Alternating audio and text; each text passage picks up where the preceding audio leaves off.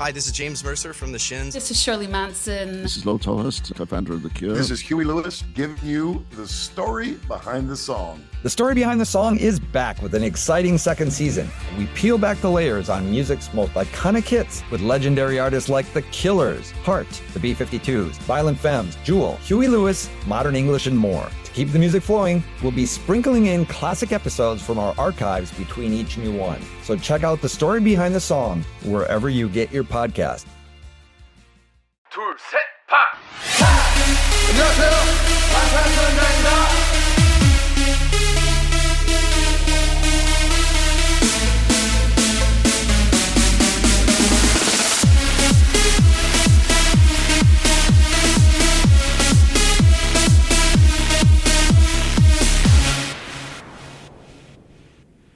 You know what is just so shocking and surprising is that we both have been standing BTS for quite a while now, and we are on our 70th episode, and neither of us have been to Big Hit Entertainment's official website. What the fuck? I didn't even know it existed. I never even tried to look at it.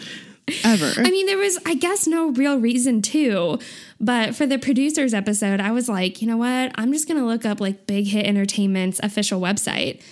And I was just completely blown away by it because this website, it just looks expensive and it's just incredible. If you guys have not gone to Big Hit Entertainment's official website, you should. It's bighitcorp.com.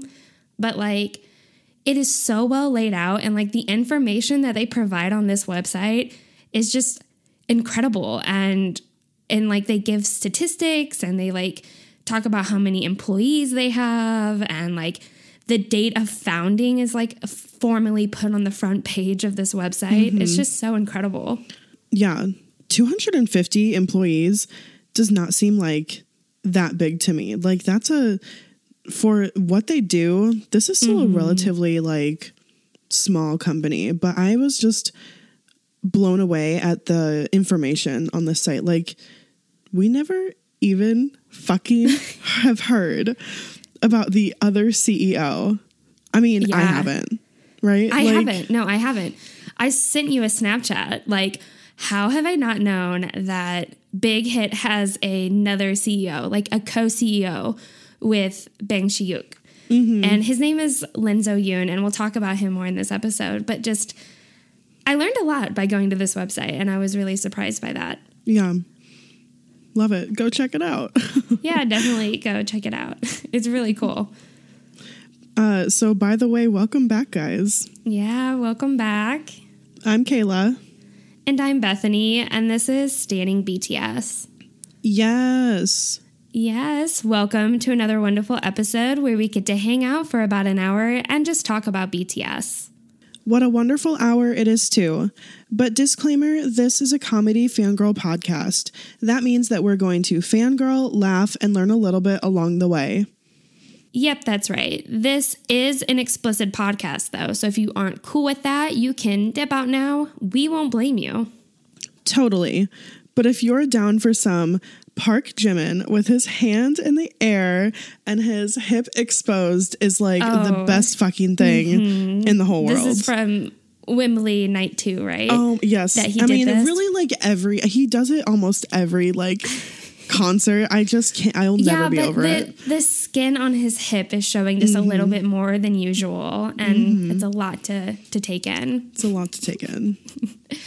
Or I still cannot fathom how BTS started their career recording in a garage, and now they have sold out 8 stadiums across the globe. Fuck. You're like not even exaggerating, recording in a garage. No, I'm not. That is the truth. Like, that's factual. Yeah.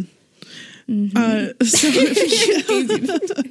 if you guys are here to talk, about all of those things, then you're in the right place.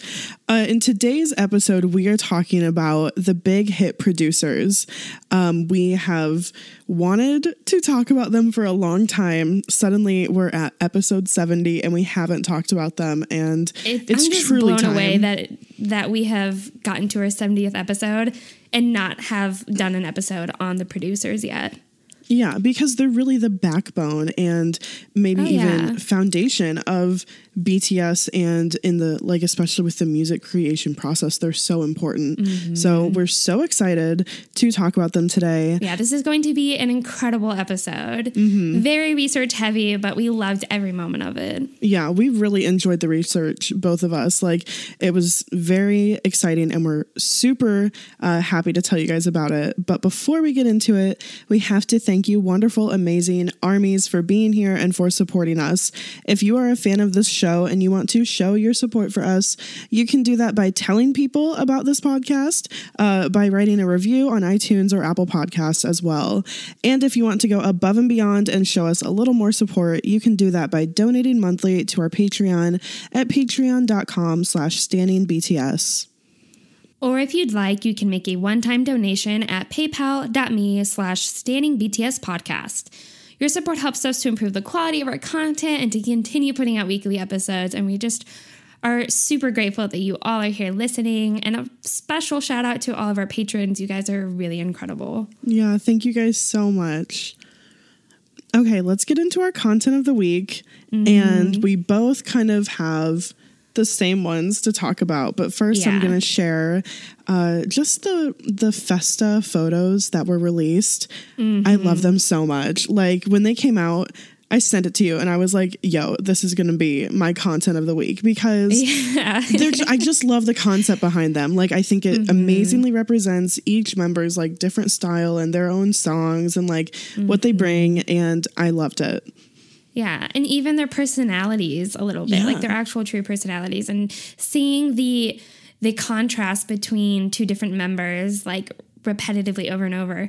It's Jimin just a really neat concept. Like, that contrast, or like, oh my gosh, like, so much. We could talk about it for literally 20 minutes, but I think they had a Yoongi and Namjoon one too, and that one I was really struck by. Yeah. So my content of the week is also your content of the week, because when this happened, you actually sent it to me, and I was like, content of the week? Like, well, I'm already putting it in the doc. I'm working on the doc right now. So, but it's definitely both of ours. It is the Young Forever secret mission at Wembley Stadium from, I believe, night 2. Was it night 2? Yeah.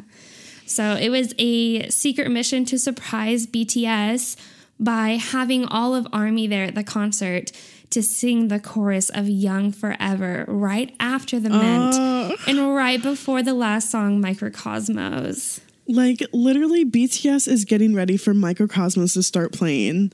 And then the screens change and say ARMY sing, and put up, like, video footage of BTS and lyrics on top and bottom of the chorus of Young Forever. Yeah. And oh my God, this moment was just, I cried watching it. Like, I definitely teared up watching it, and it was emotional because you could see that the members were actually really just surprised and shocked to be hearing it. But it's also Young Forever. That song gets me, and the chorus of it too. And I think it just puts everyone in their feels.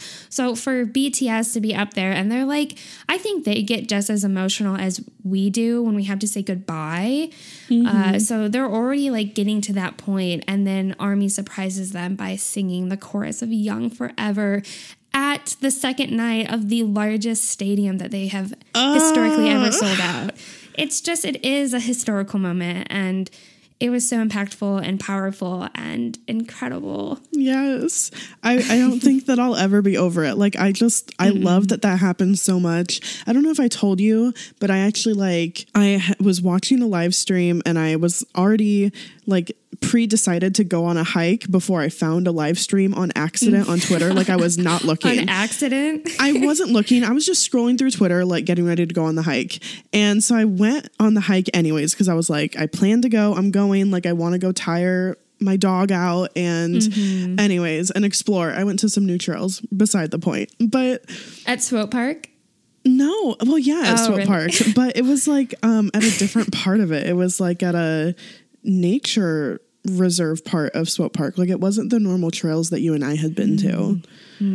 So anyways, when I got back, I caught the end of the live stream. I caught this, this part and Microcosmos, and I just wow, I couldn't believe like Wow. that it was happening right then. Like I can't, like all of the people who were there who got to experience that like in person and be a part of it and be a part of that. Like, wow, that's like one of those moments that we like as a group collectively, we're going to look back and be like, wow, that was really special. Oh yeah, absolutely. Yeah. It was historic. For sure. Okay. Well, you want to get into this episode? Yeah, let's talk about these BTS producers. Big Hit producers. All right. So BTS and Big Hit, they have collaborated with many producers and many producers even across the globe.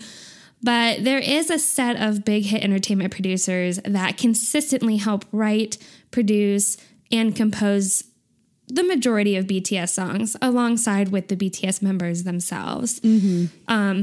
The producers, however, that we're going to cover today are those kind of like main group of people, which consists of Bang Shi-hyuk, P-Dog, Supreme Boy, Slow Rabbit, and Adora. And I saw that from some interviews, Slow Rabbit actually coined their nickname as the Big Hit family. Oh my God, I love that. I mean, as we will get into in this episode, they really are. And they really, I mean, a lot of them have worked together for so long. And anyways. Yeah, like pre-debut. Yeah.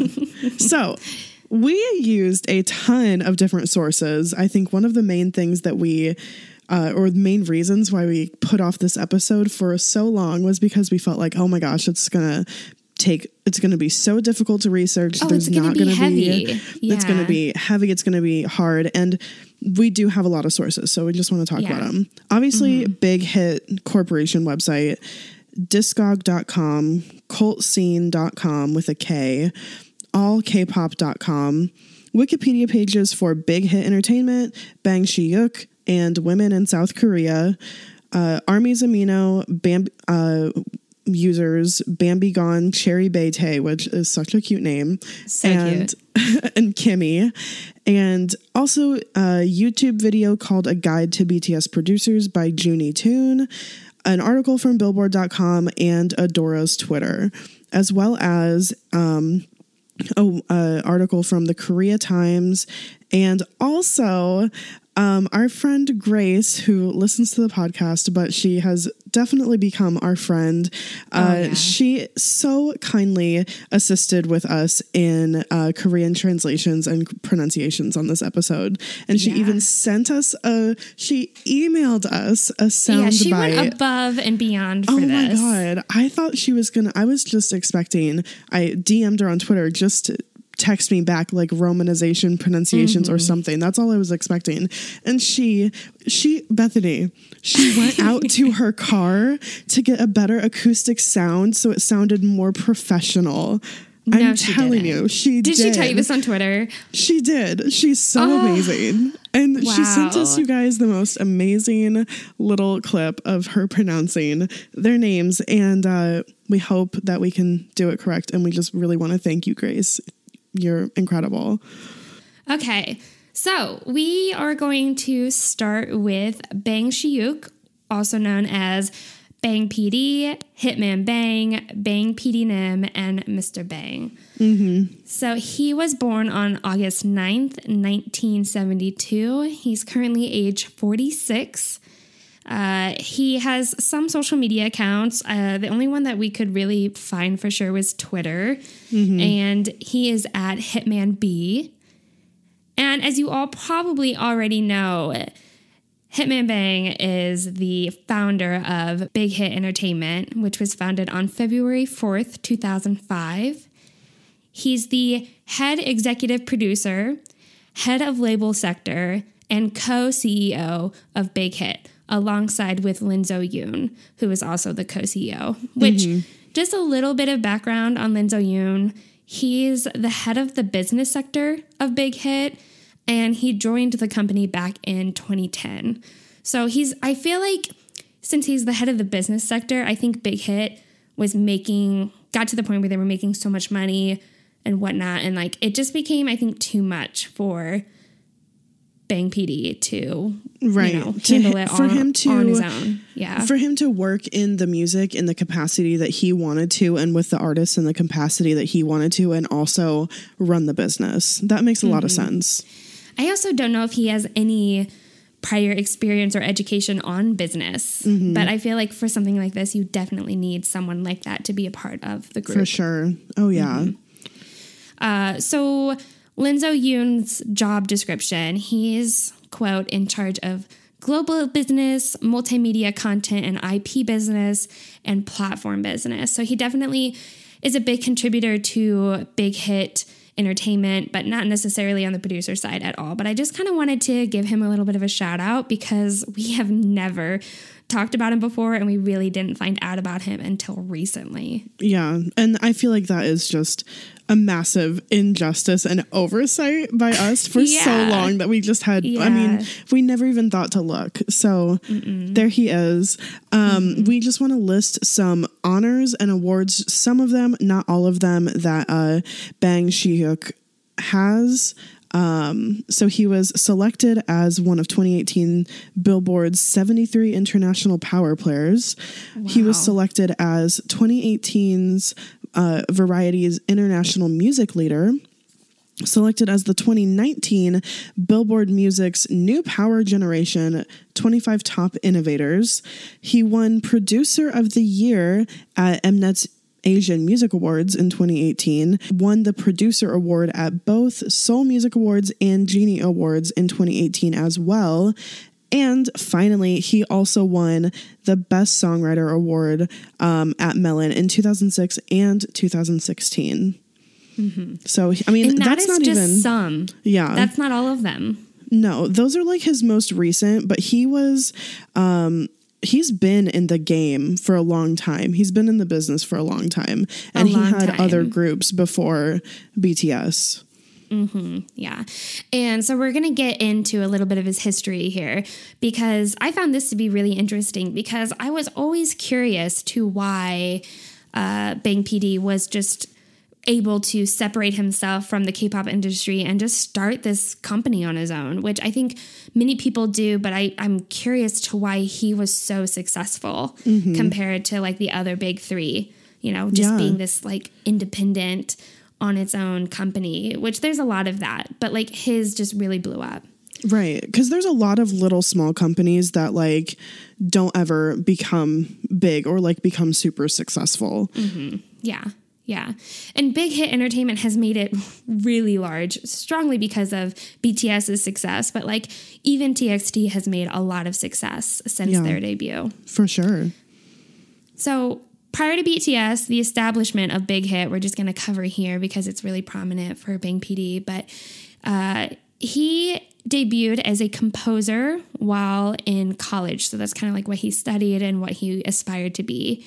Shortly after, he actually met Park Jin-young, which is JYP's CEO, which is one of the big three. Did not know this. I'm surprised I did not know this. I had no idea. So they collaborated often and they partnered together as like a songwriting duo. And then shortly after that, Park ended up founding his own company, JYP Entertainment. And actually, Bang PD joined him as a composer and helped arrange and produce music for JYP Entertainment. Yeah. And so these two together, they actually founded the first generation K-pop group G.O.D. Some of G.O.D's most famous songs, whose soundtrack was arranged by Bang himself, Mr. Bang, included the songs One Candle and Road. So this ended up being like a pretty successful first generation K-pop group for it being just so fresh, so new. I mean, we're talking like late 1990s, early 2000s, really, really early 2000s. For just to be starting out. Yeah. Yeah. I mean, K-pop really isn't known at this point. No. It's somewhat known, like, especially, you know, internationally. Like, I think it was somewhat known in Korean culture, but, you know, I'm not sure about, like, internationally, just how well known it was. Yeah. So Bang Shi-hyuk's stage name, Hitman, actually originated from this period when G.O.D. enjoyed like the success of one of their country's best-selling and most popular boy bands. of the early 2000s. So it ended up earning him and JYP, Mr. Parks, the reputation of like hit makers. And so that's where he got the nickname Hitman Bang. I wonder if people call JYP Hitman Park. Like if they still do, or, you know. Yeah. That's so interesting, though. What a fun fact. I just did not know that he had this history with Park Jin-young. I had no idea. Yeah, I feel like maybe I've seen it floating around, or like but I've never read anything concrete like that said this until we were putting together this episode, and I looked at what we had, and yeah, I had no idea, but I guess it makes sense. Like, how are you gonna? It makes total sense. It would be very difficult to just start out in the industry with nothing. Yeah, like and no experience, completely irrelevant. No one knows you. Yeah. Right. Yeah. At least like him starting his company, he's worked at a big successful company and with a very successful group at that point. And so this is just one little additional fun fact that kind of makes a lot more sense now knowing his involvement with JYP Entertainment. So in 2010, Big Hit and JYP signed a joint contract over some of their groups. And that is why in way prior pre-debut BTS, you see them in some of the music videos from groups that were associated with JYP, including like 2AM. So if you go back and I had seen clips of this, like BTS members in other, K-pop music videos. And I just never knew why that was ever a thing. But it's actually because there was a contract between Big Hit and JYP. Wow, totally off topic, but kind of on topic. But didn't Hoseok leave JYP to join Big Hit?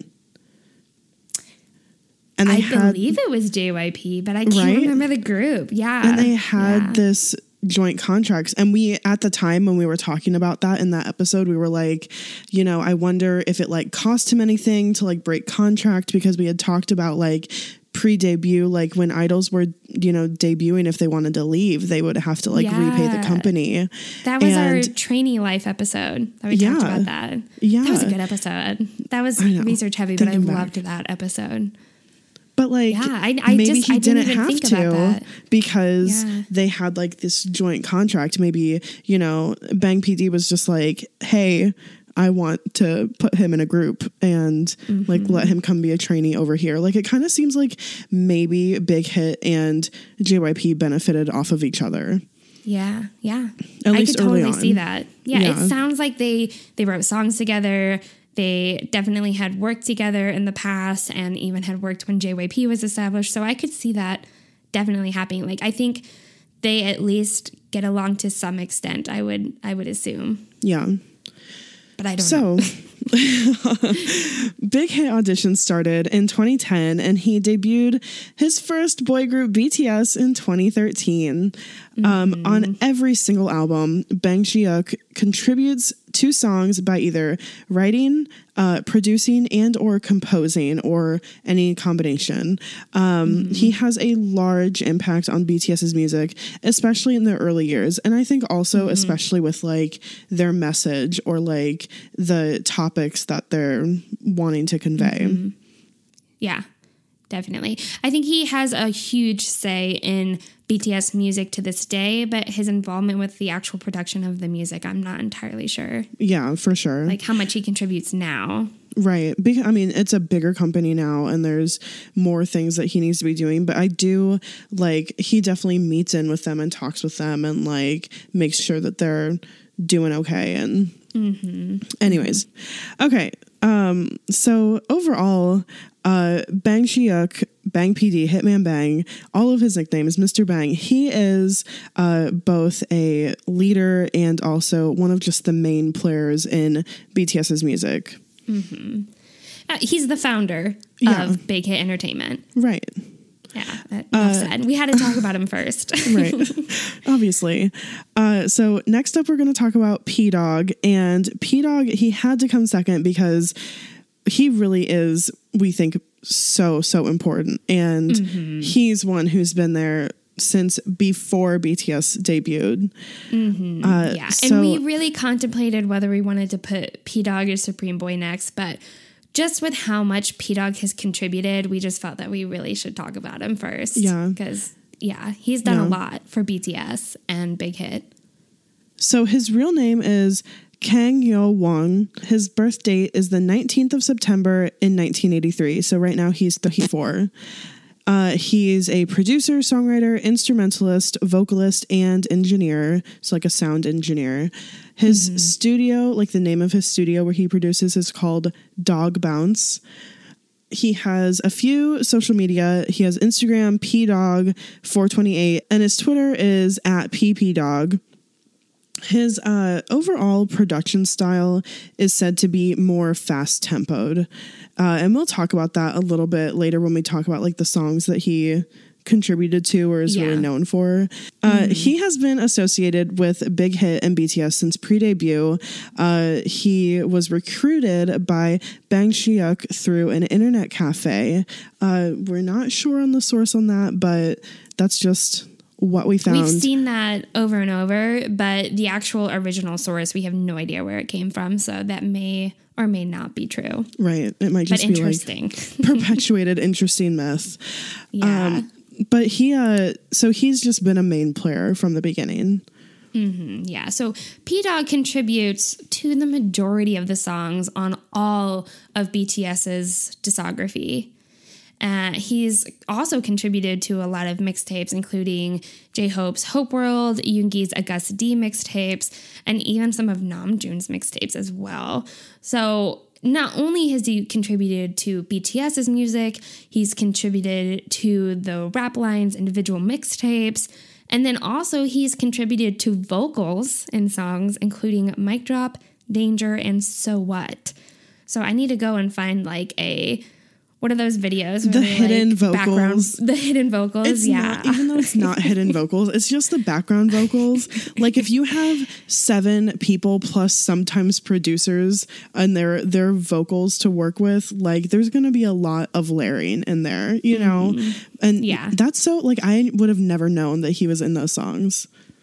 I wouldn't have either. And I just read that, somewhere, and now I'm like curious to go and listen, right? To hear what he sounds like, because I'm not entirely sure if I've ever heard him sing. Right. We should find one and link it in the description. Yeah, that's a really good idea. We should do that. So the awards that he has won, he's won 3 Best Producer Awards in 2018, including Gaon Chart Music Awards, Asian Artist Awards, and Mnet Asian Music Awards. He also won Composer of the Year at the Gaon Music Chart Awards in 2018. And we found this really incredible article from the Korean Times, who said that prior to the awards ceremony, for the Gaon Music, I don't know, it was sometime in 2018, some award show, but the Korea Music Copyright Association announced that the recipients of the Royalties Awards, in which they honor the composers and lyricists who have earned the most in music royalties in 2018. Yeah, and he was obviously a recipient of one of those awards. So he earned the most. He was the first winner. He earned the most royalties from his music in 2018. Yeah. Which is like, wow, like he makes good shit, you know? Yeah. And we looked up all of the producers for this episode to see if there was another Korea Times article on any of them. And we kind of really struggled to find any. So the fact that they wrote this really thorough, well-written article about P-Dog just had us get so much respect for him. Just so much respect. Yeah, the dude, he knows what he's doing. He obviously makes great songs. We're going to talk about some of his most, some of the songs that we like the most that he's made and just kind of talk about that right now because we were just blown away. After reading that article, I was like, dude, he's really one of the top producers in K-pop and he's working with BTS. That's crazy. That's just super fortunate.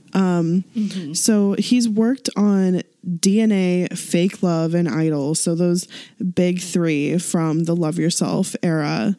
But he's really known for those fast-tempoed kind of like I want to say like hype songs, like We Are Bulletproof Part 2, No More Dream, Bapsay, Dope, like, pretty much all of their hit even tracks. Even going all the way back to like No More Dream, he has worked on. Yes. All of I feel like all of the hit tracks, like really. But he also he's worked on like a few of the slower songs or more calm, but definitely like really popular ones like 2-3. He's also on Spring Just Day. Just One Day. Yeah. Obviously, he's multi-talented. He can write and produce all sorts of different kinds of music, but he is kind of known to be more heavily involved in the more upbeat, faster tempoed songs. For sure. And definitely all of those that we know and keep coming back to and still listen to today in 2019. Over and over and over. Before recording this episode, I watched and listened to Fake Love. And I'm like, wow, I missed Tear. Oh my God, I missed Tear. Tear is so good. It was too short. Damn. Tear was such a great era. Okay, moving on. The next producer we're going to talk about is Supreme Boy.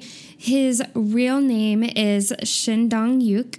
He was born April 15th, 1994. So he's actually part of the 94 line, which I think makes a lot of sense when we get into some of the songs that he's worked on. The name for his studio is The Supreme Escape, which I think sounds really nice. Like, it just sounds great. But he has a couple of social media accounts as well. His Instagram is supremeboy_core, KOR. His Twitter is @supremeboy94. So he is said to produce more of like the hip hop and rap line songs, the more like strictly hip hop kind of music. Like he's heavily associated with the cyphers. So those kinds of songs. He originally was a part of the BTS lineup, but actually decided to be a producer for Big Hit instead.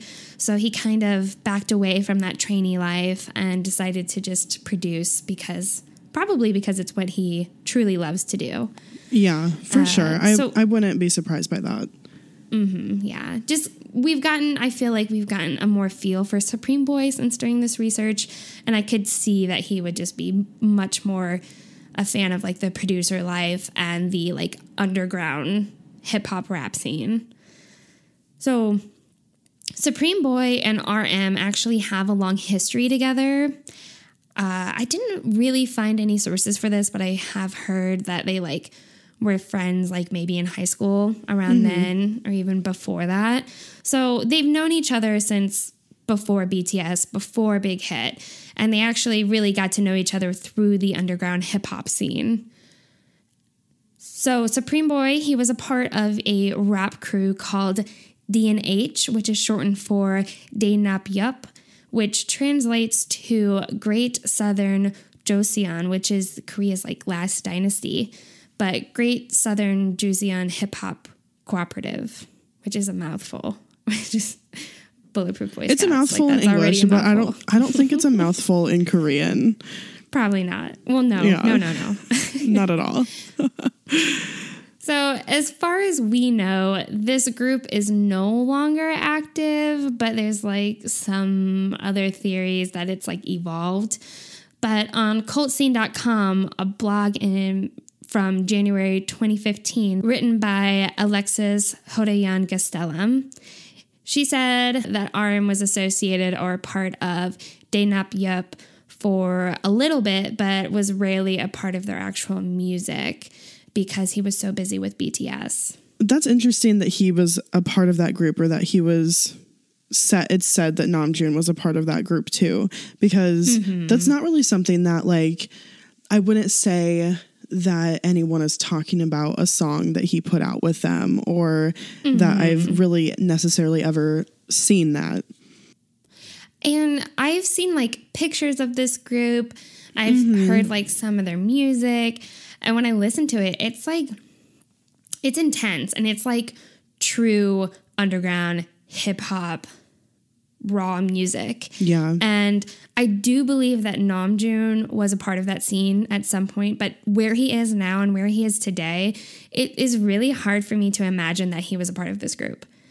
But he was. Yeah. And I'm pretty sure that he really actually was a part of this group.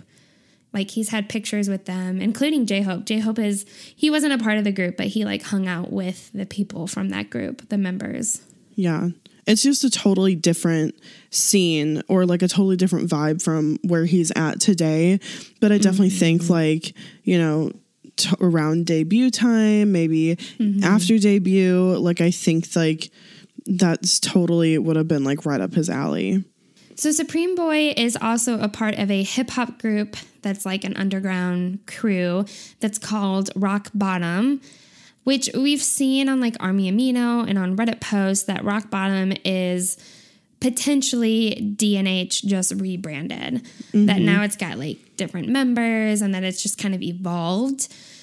So it's also rumored that this group is on a hiatus due to busy schedules. But all of this kind of stuff is just like, it's really hard to find strong factual sources that support a lot of these things and claims. But from what I've gathered, they probably are on a hiatus. I'm sure Supreme Boy is very busy with just big hit entertainment.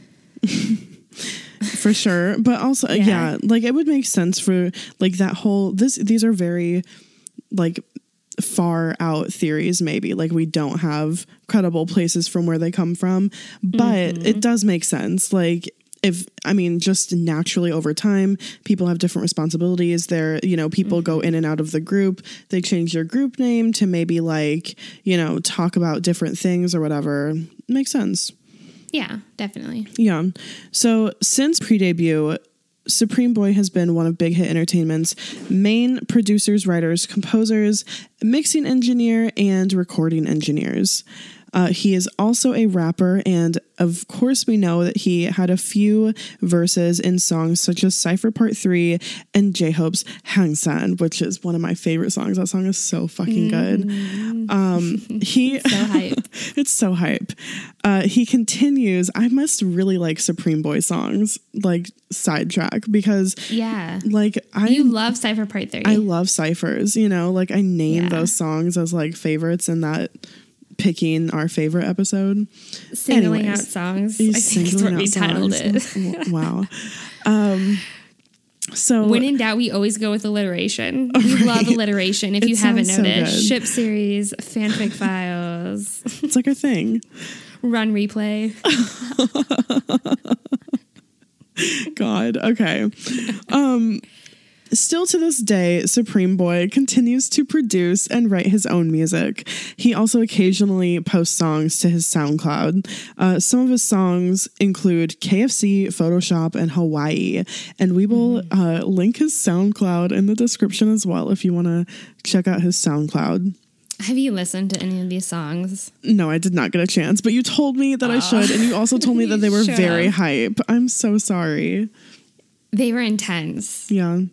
I'm pretty sure, I could be wrong, the KFC song, like the little picture for it was like, what is that guy's name from KFC?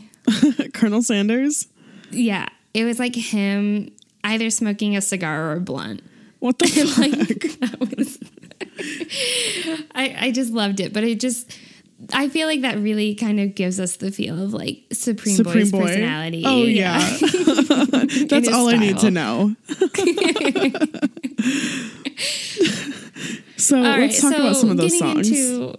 Some of the songs that he's helped write and produce. And truly he's been a part of this since the beginning, especially when it comes to BTS and just he was almost in BTS. So he has written and helped produce some songs like No More Dream, No, Cypher Part 1, Cypher Part 2, Cypher Part 3. He even helped a little bit with like intro Boy Meets Evil, which I thought was interesting. So this kind of this Hobie Supreme Boy collaboration makes me feel like they're pretty close too. I know that Supreme Boy and Namjoon are fairly close, but like on Hobie's first mixtape, like he even featured Supreme Boy.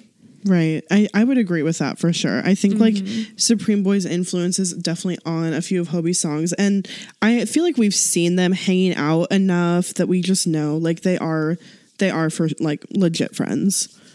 Yeah. But really what we've gathered from his style is he's like hip hop to the max. That underground rap scene. That is a big part of his production style. And I guess we should all go look up his SoundCloud and definitely listen to KFC. Well, actually, of the three that we mentioned, KFC, Photoshop, and Hawaii was my favorite. And then when I went to his Twitter account, I'm pretty sure his like picture for his profile is like the Hawaii background. Yeah. I also just wanted to add that just to talk about some of the newer songs that he worked on, he worked on Persona, Love Yourself Answer. He worked on all the Love Yourself albums. He worked on Fake Love and Airplane Part 2. I mean, he worked on a lot of like bigger songs too. Like he's in there, but sometimes like if you look in the albums, he's listed like closer to the end of the producers. So if it's not like one of the super hype songs, I'm not sure that he's working on it in as big of a capacity. Yeah. So before moving on from Supreme Boy, we just have to mention, just because I feel like we'd be kind of hiding information if we didn't mention. We'd be like beating around the bush of some controversial topics that have come up a fair amount. Which I feel like Army. Yeah. Yeah. We've like been beating around the bush the whole time that we've been talking about him. Just like, so there have been some scandals around Supreme Boy, and that's why some ARMYs and K-pop fans feel unfavorably towards him. His previous rap crew, DNH, has been related to drug use and scandals, and he also produced a song for the rapper Iron that contained extremely foul messages, including things like rape. And not that like Supreme Boy knew what the lyrical content of the song was going to be when he like produced it for him.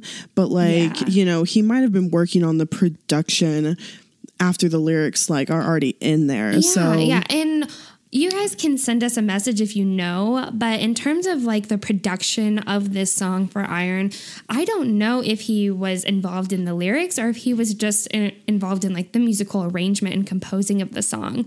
So maybe he wasn't involved in the lyrics and didn't know. Or Can you really be like, well, he didn't know, you know, or like, when he produced it. Like he worked on it and listened to it. Yeah. Right. Like he would have to, I'm sure, listen if he was working on it, like producing at a high level in that song, like where he's working on it. Giving him the benefit of the doubt. Yeah. I mean, I just have to like argue the other side too, because I know people are going to be saying that like he could have been producing it after he like the lyrics already in it and he knows what's in it and he decided to still work on it and finish it. Like, can you really separate yourself and be like, well, this was just my beat and my sound that I wanted to put on it, you know, like, I don't know. No, I get that. Yeah, definitely. But just to add on, Iron was sentenced to a year in prison back in October of 2018 for assaulting and blackmailing an ex-girlfriend. So just not good things to be associated with. And no, like, we're not saying that Supreme Boy did any of these things himself, but there's definitely controversy behind this and people have their own feelings and opinions about it. And we had to talk about it and just... I feel that we needed to mention it. My personal opinion, I feel like and I think this goes for everyone, we just don't know him personally. It sounds like, you know, it would be unfair for me to make such an extreme judgment towards him. Like, I just completely hate him or whatever. Like, he's been associated with this when we really don't know the true detail behind a lot of it. And it's impossible for us to know the true detail.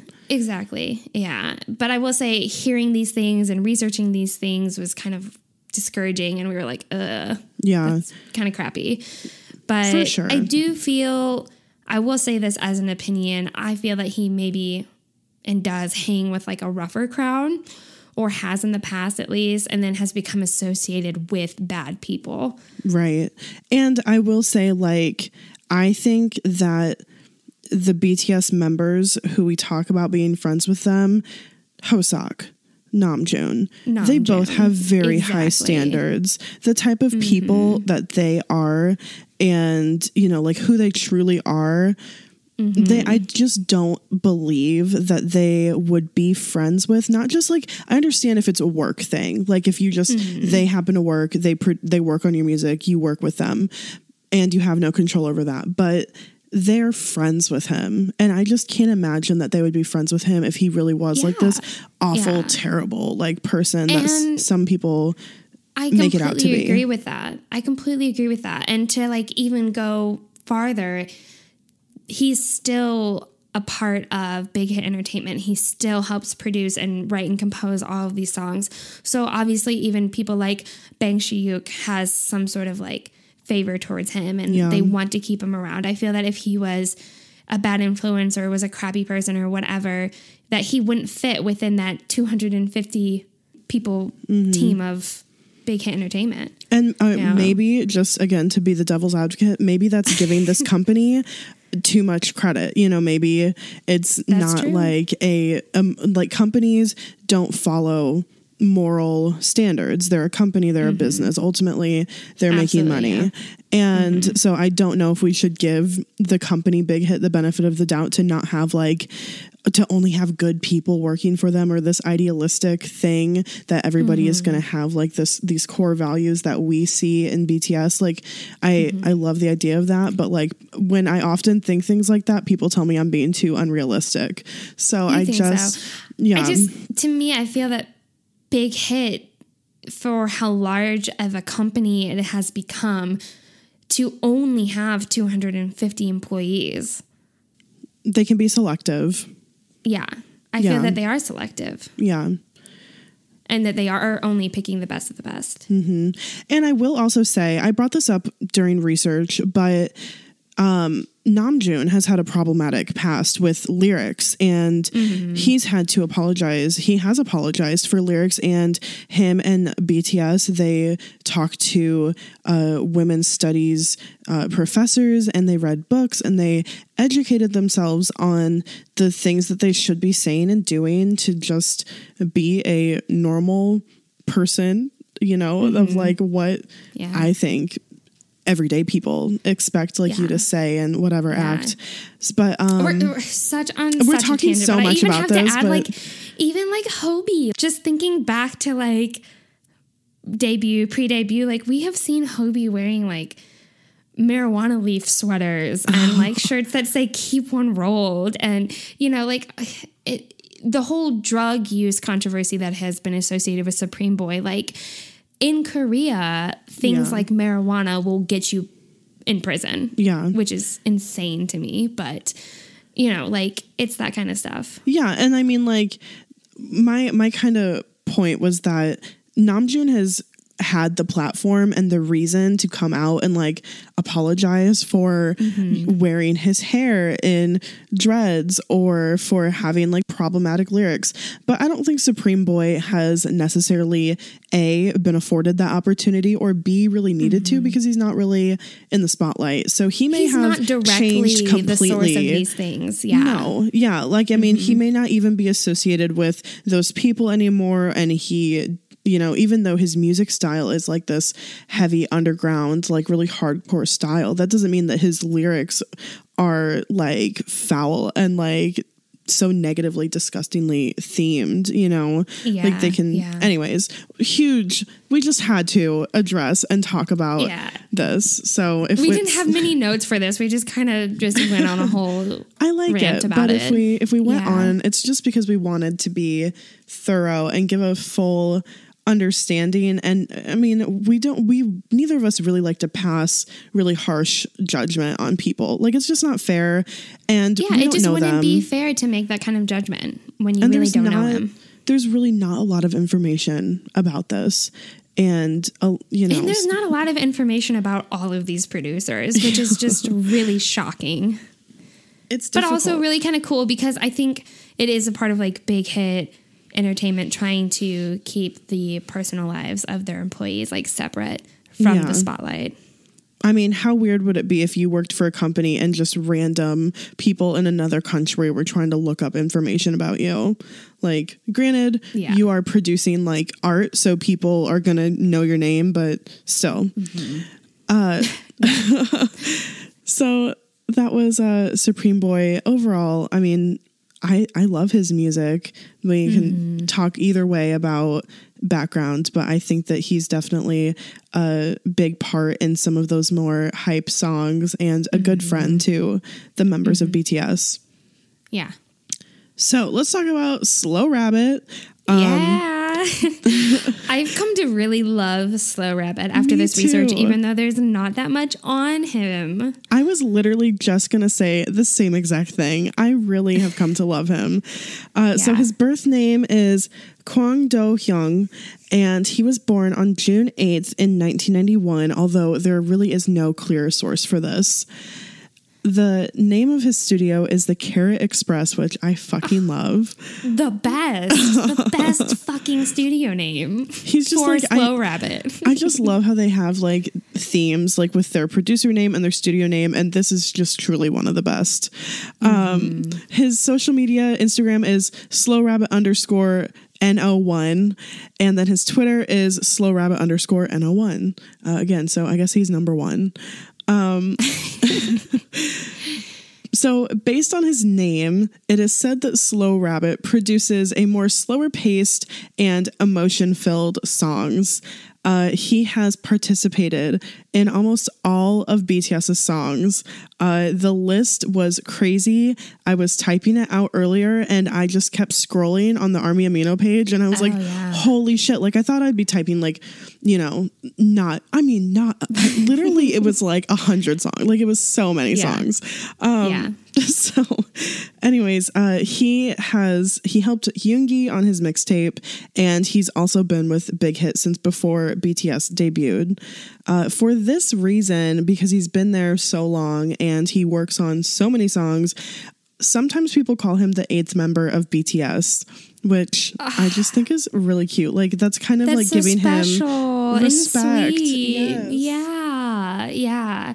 And I think it's because even after just doing this research, you and I both kind of like fell in love with him. We were like, wow, I just love Slow Rabbit because he does give off that kind of like genuine, just so grateful attitude for where he is and what he's been able to be a part of. And I think that's the similar attitude that BTS has. Yeah. And I think maybe that's why he's called the 8th member of BTS, because he just has that same attitude. And he's just as heavily involved in the music. Oh, yeah. We also have to talk about the friendship that has been cultivated between himself, P-Dog, and Bang PD, because we know they have all been working collectively for BTS's success for years, since at least 2012, right? They might have been all of them with the company before that, but they've been collectively working on BTS for at least since then. They all also hang out outside of work. I found some pictures of them enjoying Korean fried chicken and beer together, and they were clearly like a little tipsy. Like, people had like memed some of the pictures. They were like, somebody posted the picture on Twitter, like one of them, and was like, tag yourself, I'm Bang PD. And they all had like very different faces on. It was great, but like they're totally. Oh, you have to show me this picture. I'll have to find it again. The eating Korean fried chicken and like beer together, that's like it's a thing. Some sort of tradition. Yeah. It's like we're super friendly, let's hang out, from what I have acquiesced from K-dramas. That's, about what I got. And from it's like a comfort Hobi thing. And Yoongi's and love story. Yeah. Right. So shippers. Right. can I make it a single episode without talking about ships? No. So another thing, the good things about Slow Rabbit just keep going on because he's also known to throw surprise birthday parties for other big hit staff. Like, this is a thing that he's known for. And like, Sweetie. he doesn't just do the same thing every time, he does like this thing for her and this thing for him. Yeah. And that is so sweet and so caring and thoughtful. Mm-hmm. So something really special that I think Army like just knows is when BTS won Artist of the Year for the first time at Mama, there was this video of Slow Rabbit and he was crying. Like, I mean, he was really all of us in that moment. He was like wiping the tears away from his eyes and just kind of like, but yeah, I mean, and he's like, get away. Like, he's like, turn the camera away. Like, he was full tears. And what makes this so special is that like he in real time was watching them at the Mama Awards, and to see that like the music he had written for like Wings, I think this is when I think they won this for Blood, Sweat and Tears, that era, Wings era. And like he lost full tears just streaming down his face. And to see like the BTS members go up there and they're crying too when they won this award, that just goes to show how heavily involved he is in their music, how heavily involved he is like emotionally with BTS and his work and what he produces. Wow. Like, I mean, that was an award for not only BTS, but I think for him as well, because he's so heavily involved in their music. Yeah, that was definitely a big win for all of the producers. But I think it was special that we got to see like Slow Rabbit's kind of reaction and really just the love that and the joy that he must have had, like so much. And I don't know, I mean, BTS was so surprised by that. I can't imagine how he felt there, like experiencing that, watching it happen, Yeah. God. Yeah. So getting into just a few songs that he has produced, like we mentioned before, he has more involvement in like slower tempoed songs. So he helped with the production of 4 O'Clock, So Far Away, A Supplemental Story, You Never Walk Alone, Outro House of Cards, which we're all suckers for. Don't deny it. So true. He also helped with like Stigma, Epilogue, Young Forever, Love Is Not Autumn Over. Leaves, Reflection, Rain. I mean, it just goes on and on. Butterfly, I have to give that one a shout out too, because that is just such a great song. But he don't laugh at me. You skip that song every time it comes on. I give it credit. It is a really good song. It is just not my favorite. Yeah. But my Spotify is just so persistent that I need to love Butterfly, so it comes on every anytime day. I turn BTS on shuffle. Yeah, I think that song comes on every single day. Every day. Yeah. It is a good song. I think I'm just worn out on it. Like all of the BTS ballads that I love so much, like these. Those are Slow Rabbit songs, fucking Epilogue, Young Forever, Lost. that they just did at the concert. Lost. Oh my God. Outro, House of Cards. Fuck, that song is so incredible. Love Is Not Over and Stigma. Oh my God. Autumn Leaves was one of my, Autumn Leaves was my first, favorite song, that I was playing on repeat all the time. I couldn't get enough of it. I loved it so much. Love Is Not Over is now permanently, one of my favorite songs ever. Yeah. Wow. Yeah. Going back to Autumn Leaves, that really is one of their most underrated songs.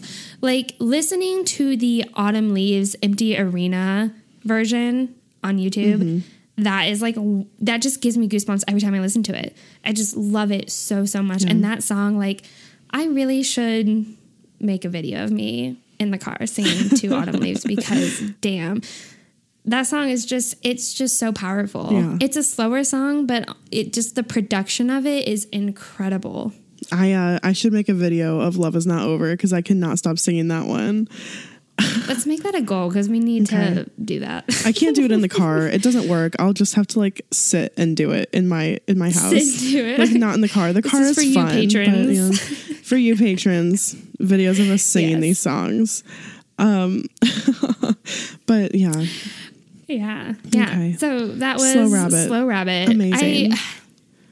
I'm really glad that we got to cover Slow Rabbit because I've been glad to cover all of the producers, but he was one that I'm like, I really should know more about him, but I don't. Yeah.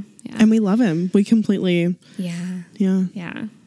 Definitely. So moving on to Adora.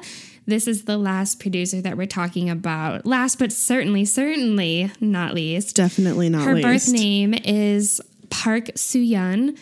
We have no idea when she was born. Like, there is such little information on Adora. Insane. Yeah. And a little sad, but it's okay.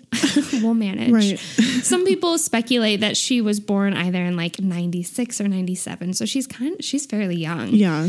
The name for her studio is Adorable Traps, which I first found this out when looking at my Persona album. I was like reading through it and it said Studio Adorable Traps. I thought, oh my gosh. That must be Adora.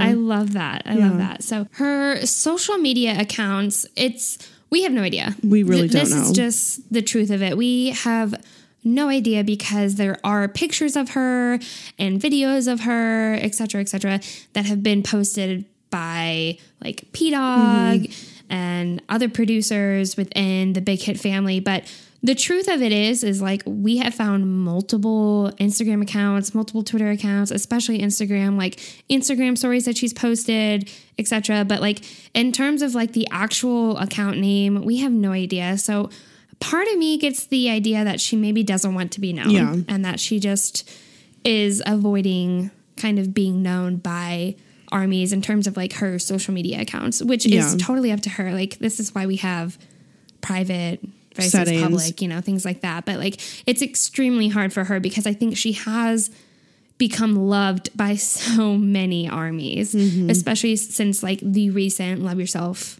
Answer album and so on. Really since Wings is when she's been around. But so social media, no idea. Just it's whatever. Yeah. It's not even that big of a deal. You guys, we literally just got off topic so much and spent like 10 minutes trying to be like, wait, I thought that was her Twitter. I thought that was her Instagram. It's not true. Yeah. The Instagram or the Twitter that I listed as a source at the top of the page was actually a fan account that I did get information about her from, but like that's not her account. So it's just really confusing because weird. we have pictures of her and videos of her and her singing and her with even like the Big Hit family and other producers like P-Dog, but like it's just confusing. Yeah. So whatever, we don't know her social media. I'm getting the idea that she maybe doesn't want to be known, so For sure. I'm just gonna let it be. Yeah. All right, so Adora, she almost debuted as an idol, but she started working for Big Hit just around the Wings era is what we're gathering. And she is credited for producing mostly on Wings album and then getting into like Save Me era.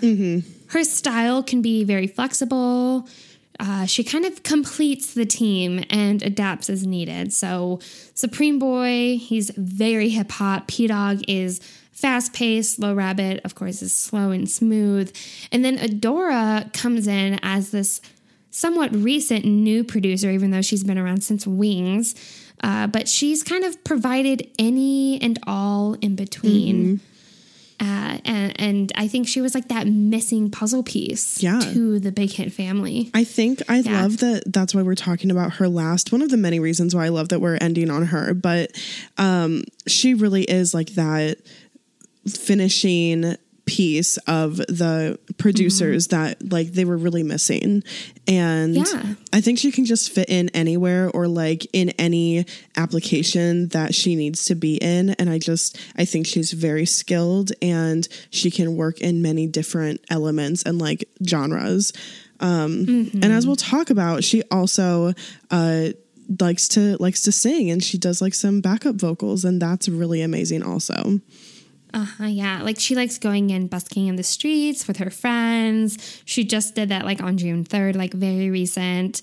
She also recently posted a video of her covering Honey by Kalani, and her voice, like we can go on and on about this because we've gotten to hear it, fortunately, in a handful of BTS songs. But her voice is just so wonderful. And we were kind of talking about how to describe it. A lot of people have described it different ways, but it's just beautiful. Yeah. We'll get into that. I just love that cover that she did. The way that they did it, I don't know if you watched the video, but like her and her friend, like her friend was playing guitar and she was sitting there, but like their heads were cut off. So this is another thing where I'm like, she probably does want to be private because you couldn't see her face. And but her voice was just so beautiful. And I think the name of the song, Honey, just like describes her voice in that song when she's singing it. Just loved it. But as we were kind of touching on, she features as some backup vocals. Most prominently, like what we really have heard a lot is Seesaw. She's definitely in Seesaw. She's also in 13:43:40, maybe like she's like the one talking during Yoongi's verse. That's what we think. I mean, I watched a compilation video, a few different ones of like hidden or background vocals with Adora, and that one kept coming up. So I don't know who else it would be anyways. Yeah. I don't either. So I agree. People also kind of say like she's in the back of Serendipity, Epiphany, Daydream, which would all make really good sense because she has like this beautiful kind of like light voice that can float on top and get some of those like really higher notes, but it's, you know, it just perfectly lays over what they're doing. And like she harmonizes along with their rap or along with what they're singing, which is, it's really good. But overall, it is kind of hard to find the specific songs that she provides backup vocals on. And the truth is, there are just probably so many. We recently heard her on Home, in the chorus of Home.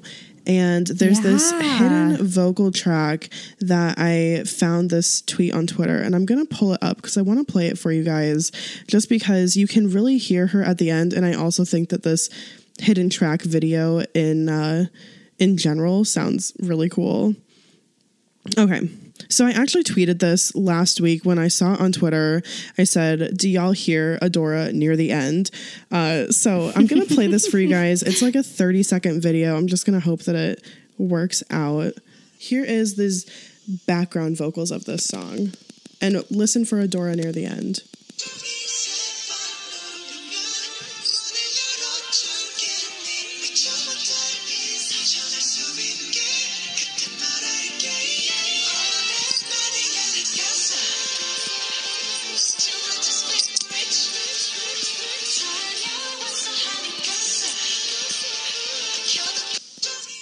Like, I hear her so much now that it's pointed out that, oh, Adora is on this. And I'm like, wow. And it just sounds so beautiful. And it's like the perfect addition to that. Like, it just, it's perfect. And you know what? It also like provides kind of a harmonization or a melody for like us to sing along to, because I think regardless of us trying to or not, it kind of stands out. Like now that we know it and we hear it, like I feel like we're gonna pick up on it more. Oh yeah, definitely. Especially like going back to Seesaw, like you really can hear her in that. Oh yeah. And then definitely what you just played, like the hidden background vocals within, you know, Home, we really do hear her. And I love it. I love that they are featuring her more in the background vocals because she does bring so much depth to the song, even though she's just in, you know, the hidden vocals, those background vocals that we don't really hear unless we're truly trying to hone in on them. And I mean, I think like we tend to not think about background vocals in the lens of K-pop like we do in Western music because like there's 7 of them, right? So we think all 7 of them should be able to handle everything that they need to sing, but that's just not true.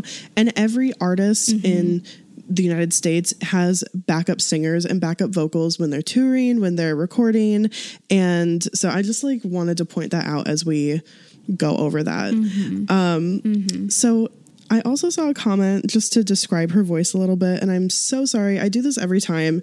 I see a comment randomly somewhere in research, and it's in my mind, but I don't write it down. So it was somewhere on Twitter or Instagram or YouTube, I'm sorry. But it described her voice as having a lavender quality in Seesaw, which, oh my God, when I saw that just really stuck out to me, and I said, that is so true. Mm-hmm. Yeah. And what's funny about this is like when you and I were texting prior to this episode, you were just like talking about Adora and how much you love her. And I was like, yes, I love her too. And blah, blah, blah. And we were just kind of texting back and forth. And I said, I saw somewhere on Twitter, someone described her voice in some sort of way, like caramelized or honeydew or something like that. And then you were like, you mean lavender? Like you were like, I saw this person who had described her voice as lavender. And I thought, okay, caramelized honeydew aside, lavender is such a great description to describe her voice because her voice is calming but powerful, and it is also very strong but relaxing and like present. Yes. When you oh my God, when I texted you lavender and you texted that back to me, I was like, that is literally the best. That is the perfect description. I love relaxing but present because that is lavender. Yeah. Like it's soothing, but you can smell it and it's strong. And that is really her voice. Like it has that calming, relaxing effect, but it's like you can hear it. It's there and you notice it. Yeah, for sure. I absolutely love that description of her voice. All right, getting into some of the songs that she's produced. She's helped produce Spring Day, Not Today, Best of Me, and Interlude, Outro, Wings, along with Serendipity, Intro, Ring Wanderung, 134340, So What, Magic Shop, and then she has also co-produced Hope World. So she has like definitely a large range, like Not Today to Ring Wanderung to Serendipity to Hope World, like all very different. And those are barely even scratching the surface of the songs that she's worked on. Yeah. And this is totally sidebar too, but like I look at how she's more recent in terms of like the Big Hit family and producers. But then you look at the more recent BTS and you see how much better even recent BTS is. And I think that like part of that could be contributed to Adora and her production and her contribution to their music. I wonder if they were like, look at our fan base. Let's bring in someone representative of our fan base to make music. Fucking yeah. Yeah. So I really... It's a smart move. Yeah, I mean, again, it's a business, and that's a really smart move. I just really want to talk about, as we've stated, we love her. We have fallen in love with Adora. So I want to talk about how much of a badass she is just by putting what she does in a little bit of context. So... this is from the research from the Annenberg Inclusion Initiative, which is a global think tank for representation in music and media. And they said 73.8% of female songwriters only worked once in 6 years, 7.9% worked 2 times, and 4.3% worked 3 times in 6 years. Less than 6% of female songwriters had 6 or more credits across the sampled time frame. That is insane to me. Wow. To think that only like less than 3/4 of female songwriters have worked once in 6 years. Once. Yeah. And that it just drastically cuts from there. Yeah.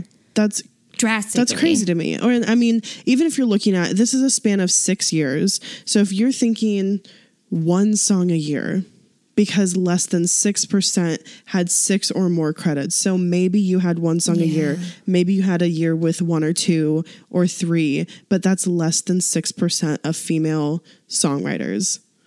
And Adora is existing in this industry. Adora has produced about 20 songs over the past 3 or 4 years since working with Big Hit Entertainment.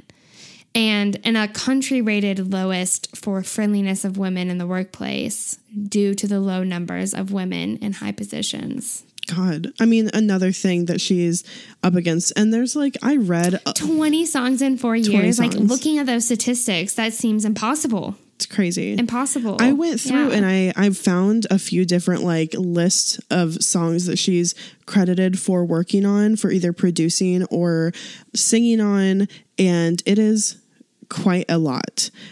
She has produced on so many songs, and really just from being with Big Hit with, you know, like Wings era, it's crazy to me. Wow. Wow. You know, she is also most likely working for less money than her male counterparts at Big Hit Entertainment, as the gender wage gap in Korea can result in men earning 33.6 to 46.9% more than women in the same role. Almost, you know, see, that's crazy. This is what almost infuriates 50. me. You could almost this infuriates me. 50% more on the high end.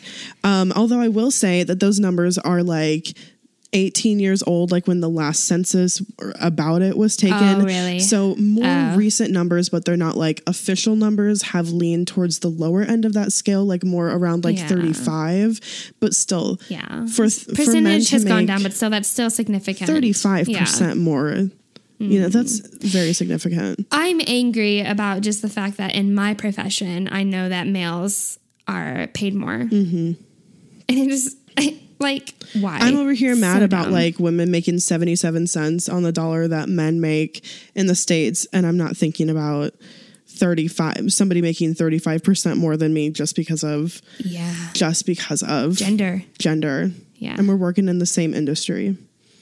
So It's Adora fucking is bizarre. out here working her ass off. Stupid. And killing the game, producing all these songs and singing backup vocals and just being adorable and amazing and incredible. Yeah. So this is just another like kind of tidbit about gender inequality and like the workplace and stuff. But in their 2013 paper, Patterson and Walcott found that gender inequality in the workplace stems from, quote, a lack of legal enforcement, a weak punishment system, a tactic acceptance of the status quo of women, organizational cultural issues stemming from the traditional Korean mindset that allow gender discrimination, and a general lack of knowledge about equal opportunity regulations by many companies. So it's not that it's illegal, you know, it's not that it's legal for her to be making so much less money. Like she should be, but these policies are not very enforced in many companies. She should not be making less money. Right. She should not be. And obviously, I mean, like, we don't know if she is, but like, this is just statistics that I found, and just the way that the world works. I think it would be silly to not think, okay, she might, like. And also being like such a newcomer and being so young and not being associated with Big Hit or BTS for from so like long. Debut.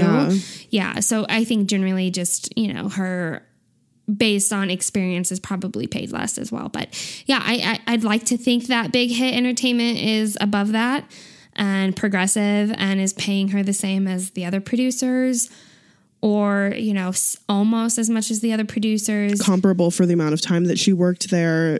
Experience. Yeah.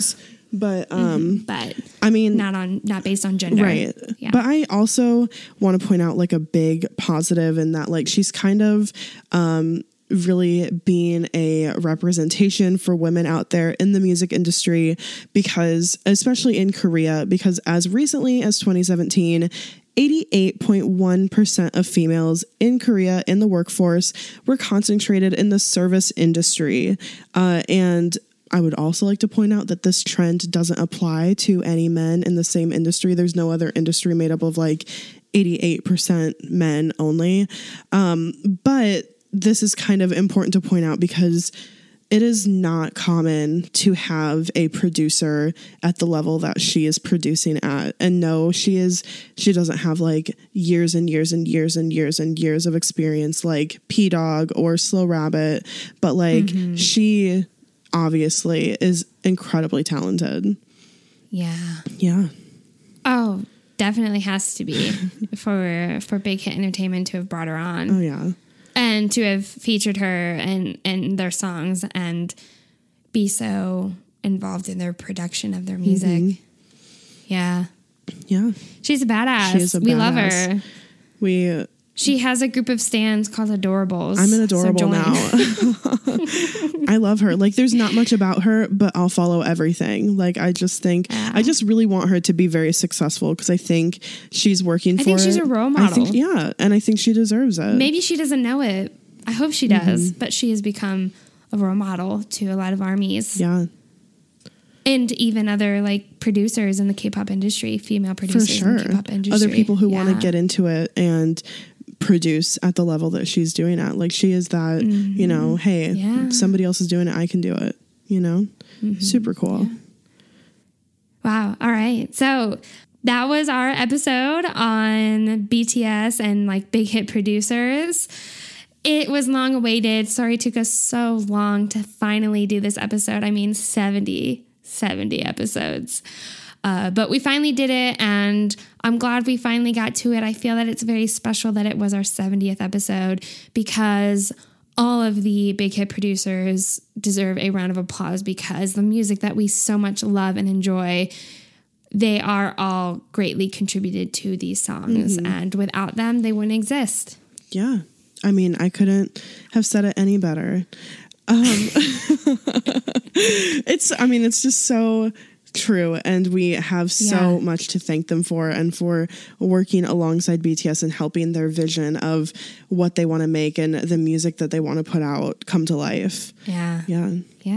So if you guys enjoyed this episode, or if you've enjoyed any of our other episodes, there's a few things you can do to let us know. Again, writing a review on iTunes or really whatever platform you listen on is huge. It means a lot to us, and it helps people find us, and it also helps us build the prospect of maybe getting sponsored one day. Hopefully. We really just have to thank you guys from the bottom of our hearts for all of the support and the kind reviews that we've gotten. And you know, we also would love to hear from you. So you can let us know what you think about this episode. If you have any other information or cool tidbits that you want to share, or, you know, what you think about any of our previous episodes, reach out to us on email or on social media, and you can find links for all of those things in the description. Thanks for listening, and thanks for standing BTS.